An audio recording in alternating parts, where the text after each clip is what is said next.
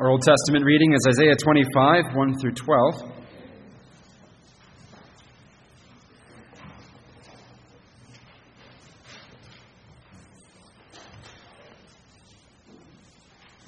Isaiah 25, 1 through 12. Let's give our attention to God's holy word together. O Lord, you are my God. I will exalt you. I will praise your name, for you have done wonderful things. Your counsels of old are faithfulness and truth.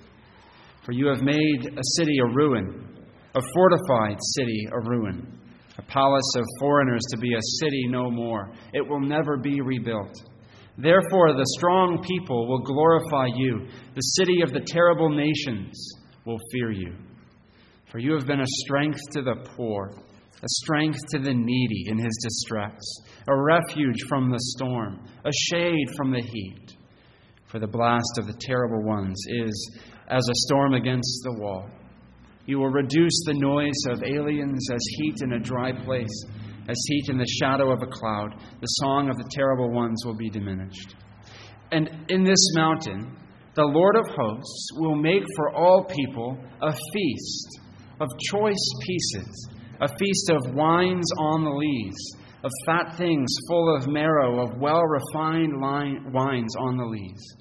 And he will destroy on this mountain the surface of the covering cast over all people, and the veil that is spread over all nations. He will swallow up death forever, and the Lord God will wipe away tears from all faces. The rebuke of his people he will take away from all the earth, for the Lord has spoken. And it will be said in that day, Behold, this is our God. We have waited for him, and he will save us. This is the Lord. We have waited for him. We will be glad and rejoice in his salvation. For on this mountain the hand of the Lord will rest, and Moab shall be trampled down under him as straw is trampled down for the refuse heap. And he will spread out his hands in their midst as a swimmer reaches out to swim. And he will bring down their pride together with the trickery of their hands. The fortress of the high fort of your walls he will bring down, lay low, and bring down to the ground, down to the dust.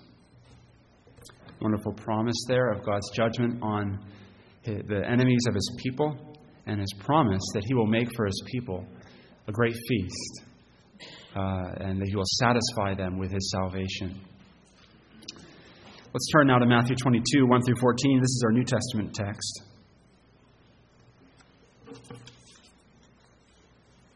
Matthew 22, 1 through 14.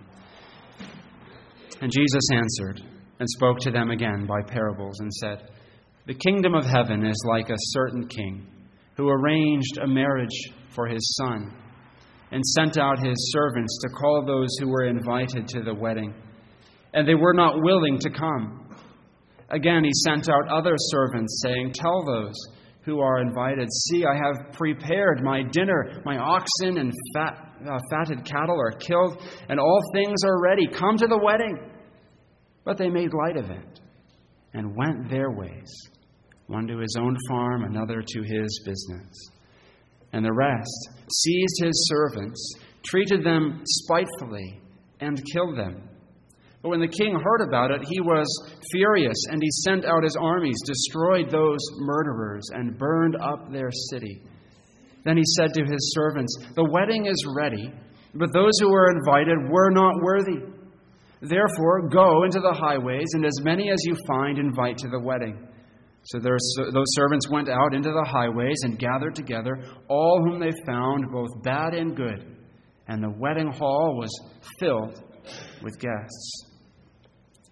But when the king came in to see the guests, he saw a man there who did not have on a wedding garment.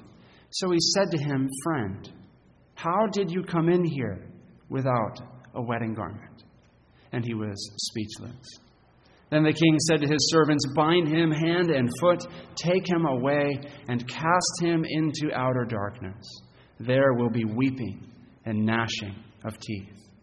For many are called, but few are chosen. Let's pray.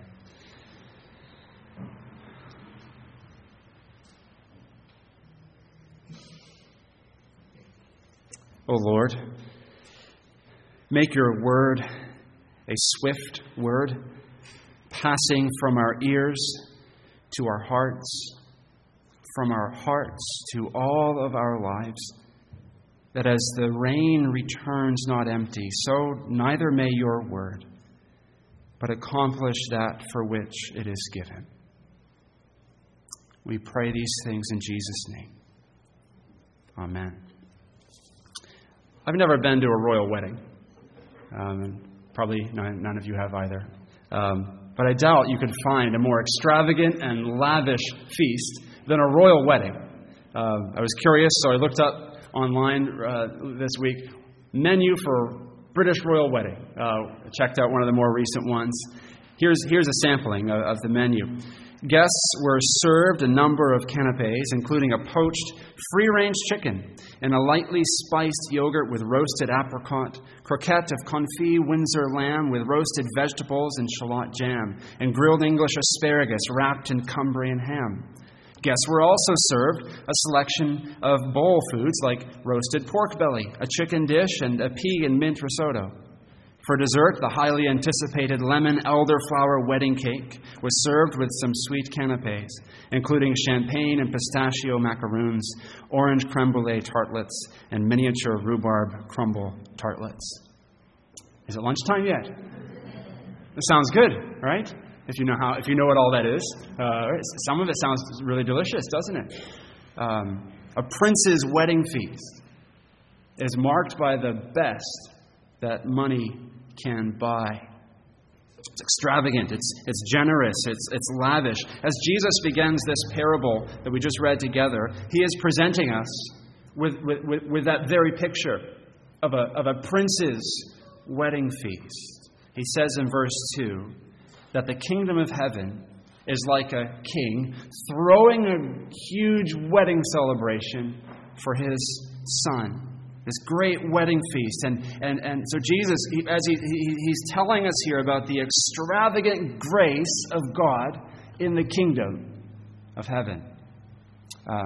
He takes the most lavish and extravagant celebration that we can dream of, and he says, that's a picture of my Father's kingdom. That's what the kingdom of heaven is like. It's a banquet of royal and divine proportions. It's a feast of all the good things that God in heaven has to give. It is a table overflowing with the limitless power and creativity of God and His goodness for His people. Jesus is communicating to us with this illustration of what the kingdom is like. He's communicating to us three things that we need to note about His kingdom. First of all, like a wedding feast, the kingdom will bring joy, life, blessing. He's picking up on this imagery from Isaiah 25 that we read earlier, which Isaiah's by the Spirit looking forward to God's kingdom coming, and he says it's going to be like a great wedding banquet. It's like there's a great feast. And verse 6 of 25 says, on this mountain the Lord of hosts will make for all peoples a feast of rich food, a feast of well-aged wine, of rich food full of marrow, of aged wine well refined. Jesus wants us to have an appetite for the kingdom. And to see the richness and the delight of the kingdom. This is going to be a place, right? It's picturing for us the rich spiritual blessings that God gives. It's picturing for us what it tastes like when you know your sins are all forgiven. What it tastes like and smells like when you know that you are saved from the wrath of God forever. What it tastes like. What it's like to enjoy the fact that death has been swallowed up forever because God's kingdom has come. All that is good and beautiful and in this world is a faint shadow of the goodness and beauty of the kingdom that is coming, and Jesus is pointing us to that. He wants us to see it, and He wants us to be as though we can almost taste it, the infinite delight of the kingdom of God. Loved ones, let us think this way about the kingdom.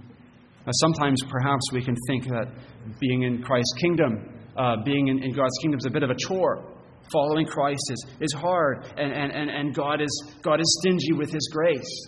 But Jesus says His kingdom is like a wedding feast, a lavish and extravagant giving, a gratuitous giving from God. That is how we need to see the kingdom. That's the first thing Jesus is showing us by saying the kingdom is like this wedding feast. The second thing is that, like a wedding feast, the celebration is not about the food itself. It's not about the party.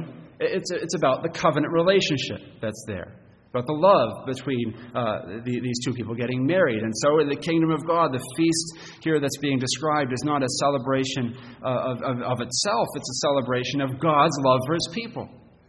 And this feast is that Christ is saying this is what the kingdom is like. He's saying it's about God and His friendship with His people, His fellowship with His people, His love for His people. God Himself is the feast. The Psalms speak so much about God in this way. Psalm 36, verse 8 says this: "They feast on the abundance of your house, and you give them drink from the river of your delights."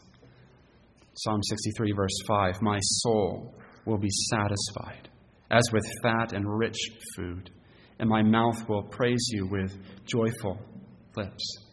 The feast is God Himself. The feast is to have Him, know Him, and be satisfied in Him. Taste and see that He is good, the Psalms tell us. The third thing Jesus is communicating to us about His kingdom is that it's a gracious gift.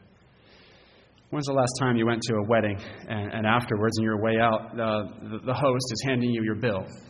Right here, you order the filet mignon. Here's your bill. Thank you for coming. No, you go to a wedding, the food's free. You're expected to come and just enjoy the generosity of the one who's giving it. And it is not something that you earn. It's something that the host gives. And as Jesus presents us with this picture, He is telling us that the kingdom is a gracious thing, that it is a gift of God to us, not something that we earn. And how much more staggering is it to consider that all of this, the King, God, is giving this feast, spreading this feast, not just for people who don't deserve it, but people who deserve the very opposite. The King is spreading this feast for those who are rebels against Him. God is giving this generous, lavish goodness. He's giving Himself to sinners in the kingdom. We do not deserve, brothers and sisters, anything but a famine from God. We deserve His wrath. We don't deserve to be welcomed into His heavenly kingdom and spread in the infinite and eternal feast of His goodness. We deserve nothing but wrath. But in His rich mercy, He spreads us a feast. He gives us Himself. He gives us Christ. He sends Jesus to pay the price for our sins and clothe us with His righteousness and bring us into His presence with joy. It's a gracious feast. And He paid for it. The question is, how do you respond to that grace? So Jesus sets up the parable this way, compares the kingdom to this king throwing this huge wedding celebration, spreading this feast, a feast of His grace. But the point that Jesus is aiming at the heart of His hearers is, how do you respond to that grace of God? This is an important question for our Lord Jesus Christ. As He's asking this, as He's telling this parable, I think it is the question in His mind, and He's driving it right at the hearts of the chief priests and the scribes and the Pharisees. It's interesting to note that this is the last recorded parable that He tells that's aimed at the religious authorities. He's going to tell a few more parables later on that are directed to His disciples, mainly in chapters 24 and 25.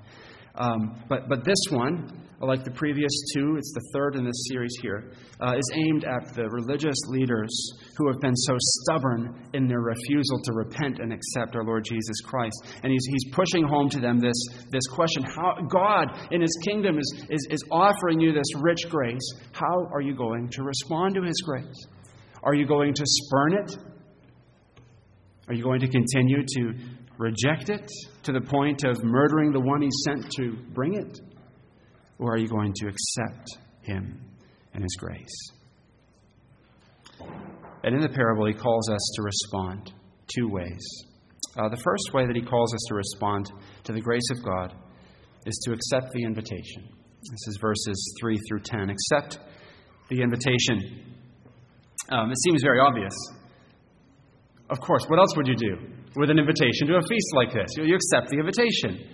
There might be some wedding invitations you get in your mail that, not sure you want to go to that one. But this is the kind of wedding invitation you do not refuse.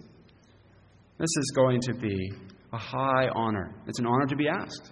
Imagine getting an invitation to a dinner in the White House or to dine in Buckingham Palace.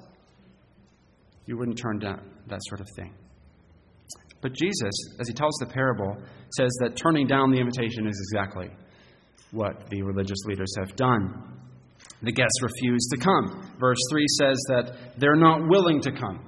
They're not making any excuses. They just don't want to go.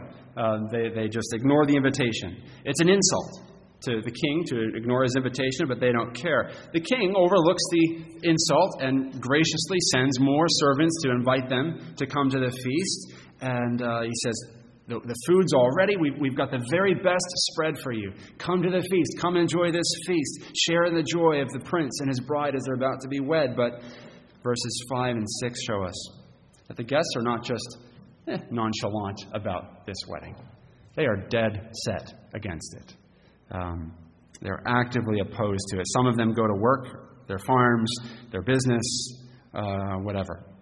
But then the rest take the king's servants. They beat them, they humiliate them, and they murder them. This is how determined they are not to attend this king's feast.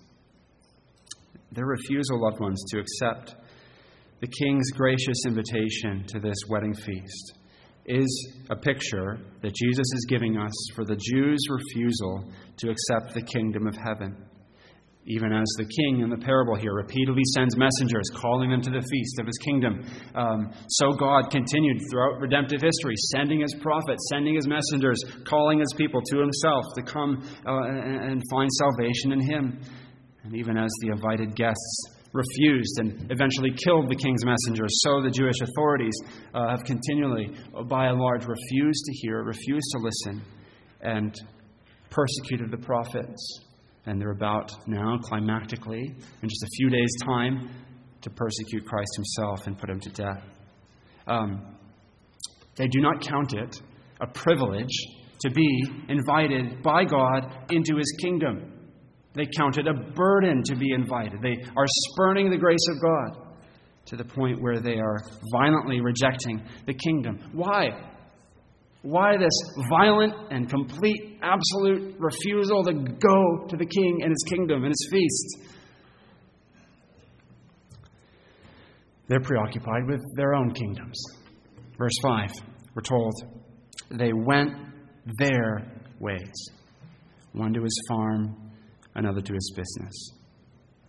They're more interested in what they've got going on. They went their ways. It's a devastating takedown of their idolatry. They're more interested in their crops and their oxen and their investments and their business trip they're going on and the things they have on their list and their agenda and what they've got to do. They're more interested in those things than the feast that the king is offering them. Jesus' point is, scribes, Pharisees, you are more interested in your own private, petty, puny little kingdoms than you are interested in the kingdom of heaven coming with all the grace and goodness of God that it offers. You'd rather have your own little private, comfortable realm of control, your own crust of bread, than the feast the king offers.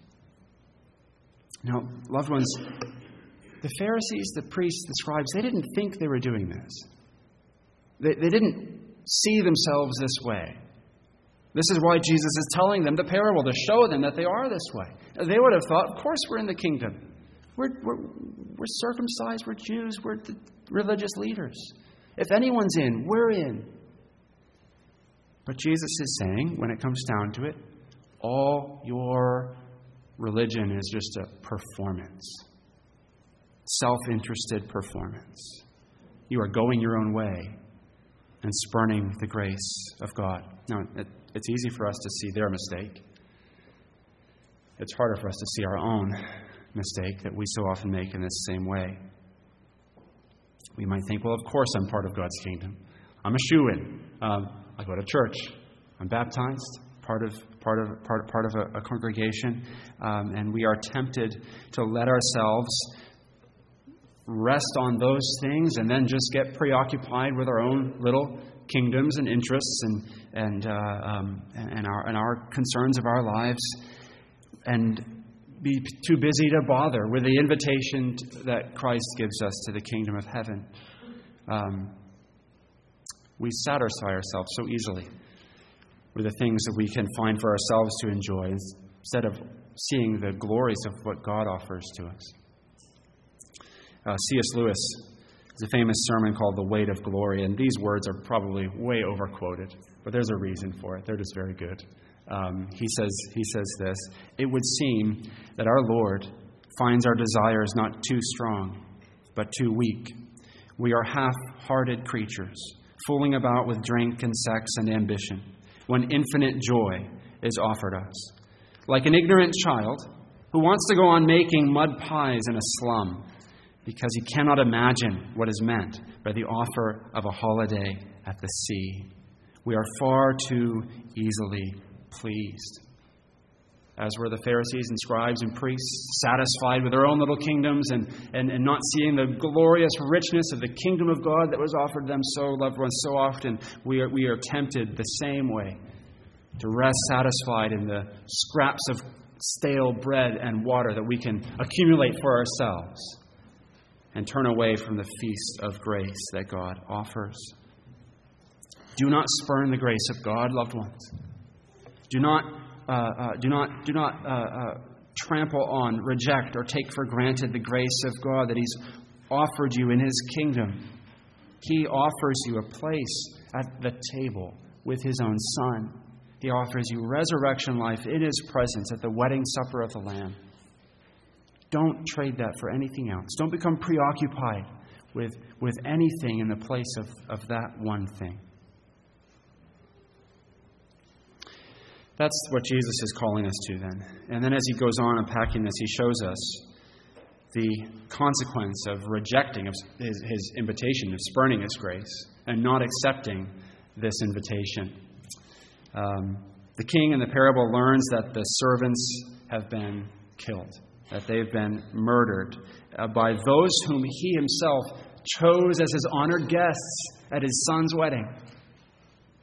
And what does he do? He summons his troops. They go and they destroy these murderers and they burn the whole city. 40 years after Jesus tells this parable, 40 years or so, AD 70, Jerusalem will be besieged by Rome, the temple destroyed.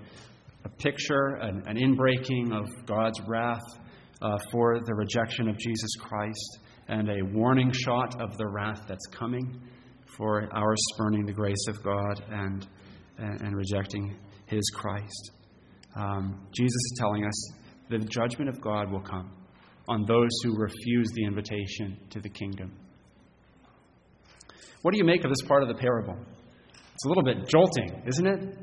Some commentators find it so jolting. They think, well, this king is the opposite of what God is. Right? This is violent, isn't it? I mean, if you put on a wedding invitation, please RSVP no later than such and such a date, asterisk, fine print at the bottom, or else. That's overkill, isn't it? I mean, we wouldn't do that. This would be an overreaction for a human king, perhaps. though maybe not in light of the fact that the servants that the king sent were themselves killed. But what God is doing here is not an overreaction. Remember that no one deserves to be in his kingdom. No one deserves to be sitting down at the wedding feast of the Son of God. No one deserves to taste and see that God is good. We deserve the famine, the city burned, the wrath of God. So the surprising, the jolting thing in the parable is not the king's wrath. It's not God's wrath against our sin and refusal to come. The jolting thing is His grace in the first place. The grace of God for sinners like us is what should surprise us. And we add to this the fact that God has been so forbearing and long-suffering and patient with His people.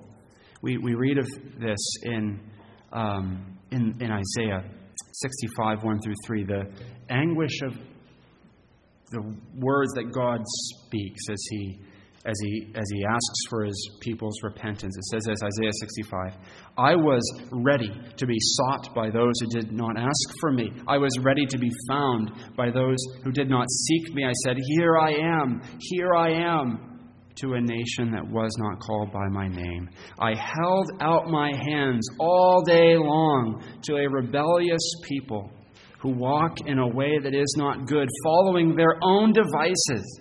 A people who provoke me to my face continually. God is not short and quick to anger with His people. He has been long-suffering, but they continue to reject Him. This is what Christ Himself articulates in just another chapter, Matthew 23. He'll say this, O Jerusalem, Jerusalem, the city that kills the prophets and stones those who are sent to it. How often would I have gathered your children together as a hen gathers her brood under her wings, and you were not willing? But Jesus is pleading with His people to repent and come taste the feast of God's grace. But they keep spurning it, and they're planning to destroy Him and kill Him because that's the last thing they would ever want, because they don't want to give up their own little kingdoms. And so judgment is coming on them. Loved ones, do not spurn the grace of God. He holds out His grace to you. He offers His Son to you. He holds out His kingdom to you. Don't put it off or neglect it or reject it or shrug it off or make excuses or be preoccupied with your own little kingdom. Go to Him and accept the invitation to His feast. That's the first thing in the parable. The second lesson about how to respond to the grace of God that's so lavishly offered in the kingdom. The second lesson is in verses 8 through 14. It's this, make every preparation. Make every preparation. So the king now, right, the guests who had been invited have been destroyed for their rebellion and their refusal. But the king's still determined that his son will have a great wedding feast. And so now he goes out to invite new guests, more guests. He sends out his servants, and they go out to the crossroads, and they call everybody who will come until the place is full. They call the good and they call the bad. Indiscriminate, everyone come. And the call goes out. The righteous, the sinner, all together. And many come. These people are not like those who would not accept the invitation.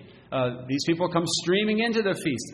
We're told that the hall is filled with guests. Again, they're not there because they've paid for it, because they're deserving of it, but they've simply accepted the gracious invitation of the king to come. But then there's a twist in the story. The king comes out, and he notices that one of the guests does not have his wedding garment on. He's not properly dressed. There's debate about what exactly the wedding garment was. Whether it's a special piece of clothing that the host himself would provide to everyone coming in that you were supposed to wear, whether it was a particular dress code, the way we might say a formal banquet, it's black tie only sort of thing. It was not exactly clear, but the point here is clear, and that is that the guests know what is expected of them to come to this feast, and they do it, except this one, who knew what is expected of him and didn't do it. What has this guest done? He's presumed on the grace of the king.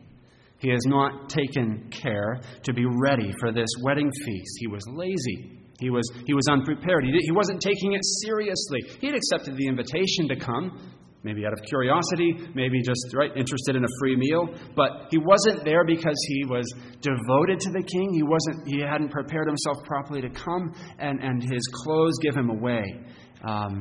The point for us, loved ones, is this, that there are two ways to spurn the grace of God. One, which we already saw, is to reject the invitation to the gospel outright.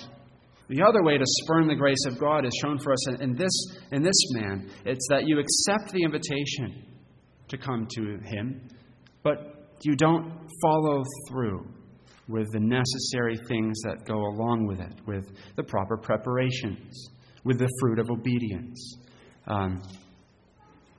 To truly accept an invitation is to accept that you need to be wholeheartedly committed, prepared. You need to work out your faith with fear and trembling and follow through. Jesus is calling his people not only to accept his grace and accept the invitation, but to come and give themselves to follow him faithfully and bear the fruit of obedience. Some who hear him, some in his audience, have accepted his invitation, but not all of them are following through. Judas Iscariot is probably there, listening to this parable. He's accepted the invitation, but he's not bearing the fruit of repentance and faith and obedience. He's not going to follow through. He's the unprepared guest, and like the unprepared guest in the parable, all those who do this will be dragged out and thrown into outer darkness, we're told, will not have a place at the king's banquet. How do we make sure that does not happen to us? You don't want to get to the king's banquet, to God's wedding feast, and have him drag you out because you weren't prepared. How do you make sure that does not happen to you? It comes back to the question that we're beginning with. How do you respond to the grace of God?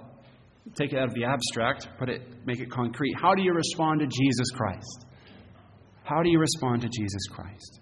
That's what lies at the heart of the parable that Jesus is telling.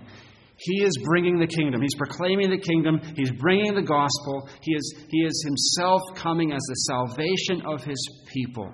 The question is, how do you respond to him? With a shrug, with disinterest, or crying out, "Oh, Lord Jesus Christ, I need your righteous life to cover me. I need your forgiveness for my sins because of the blood that you poured out on the cross. I need your sacrifice. I need your resurrection. I need your Spirit." Do you come to him that way? Asking for him, hungry for him, trusting in him. Is your life under Christ, following Christ, being pulled more and more under the influence of his Holy Spirit? Loved ones, to be a worthy guest at God's feast is impossible in yourself. It's only through Christ that you are made worthy. Receiving the invitation, accepting it, and then making the preparations of calling on Christ to be saved. Following through with faith in him and walking in obedience to him. Is that how you respond to Christ and to his grace? Yet the depth of our dependence on grace is even deeper than this. It's only by the grace of God we accept the invitation. It's only by the grace of God we're enabled to make the proper preparations. As Jesus comes to the end of the parable here, as he finishes it, he gives us this startling word. He says, "Many are called, but few are chosen." Many were invited to the feast. The call went out to everyone to come to the feast, but only some were chosen. Only those predestined by God. Only the elect of God accepted the invitation, and only those predestined by God made the proper preparation, put their faith in Jesus Christ, and walked in obedience to him. Jesus is telling us that faith itself, all that he's calling for, is itself the gift of God. And so how we respond to the grace of God all depends on the grace of God. At first, it seems to be a strange way to end a parable about how you respond to God's grace. It seems like Jesus has been pushing us to choose. How do you respond to my grace? How do you respond to my kingdom? But now at the end, he says what really matters is if you're chosen by God. Because without God's choice, no one would ever come. No one would ever accept the invitation and come because of being dead in sin. Jesus' words are a warning to us here. They're telling us to guard our heart, make sure of our election, keep our faith firmly fixed in Christ. But, loved ones, Jesus' words as he closes this out are also a precious reminder that your salvation from first to last, exhaustively and comprehensively, is of the grace of God. It is grace through and through. He wants you to know that if you've accepted his invitation, and if you're making the right preparations by his grace, all of it is because of him and not your works. His choice, not your choice. Everyone who sits down at the marriage supper of the Lamb knows, I am here not because of how well I accepted the invitation or prepared for this. I am here because God loved me from all eternity, and God chose me by his sovereign grace and saved me when I was dead in my sins. And loved ones, it is only when you know that, when you know that there is this infinite rolling ocean of grace underneath you, that your salvation is all of the sovereign grace of God, that then you know how to respond to grace with wonder and love and praise and worship and thanksgiving to him. So by his grace, accept the invitation. Come to the wedding feast. Come to Christ by his grace. Receive his grace. Walk in grace. Make the right preparations. Keep your eyes fixed on him and walk in obedience. Let's pray. Our Father in heaven, we pray from the bottom of our hearts that the seed of your word, which has now been sown among us, would take such deep root that neither the burning heat of persecution would cause it to wither, and that the thorny cares of this life would not choke it out, but that as seed sown in good ground, it would bring forth 30, 60, or 100-fold, as your heavenly wisdom has appointed. We pray this in Jesus' name. Amen.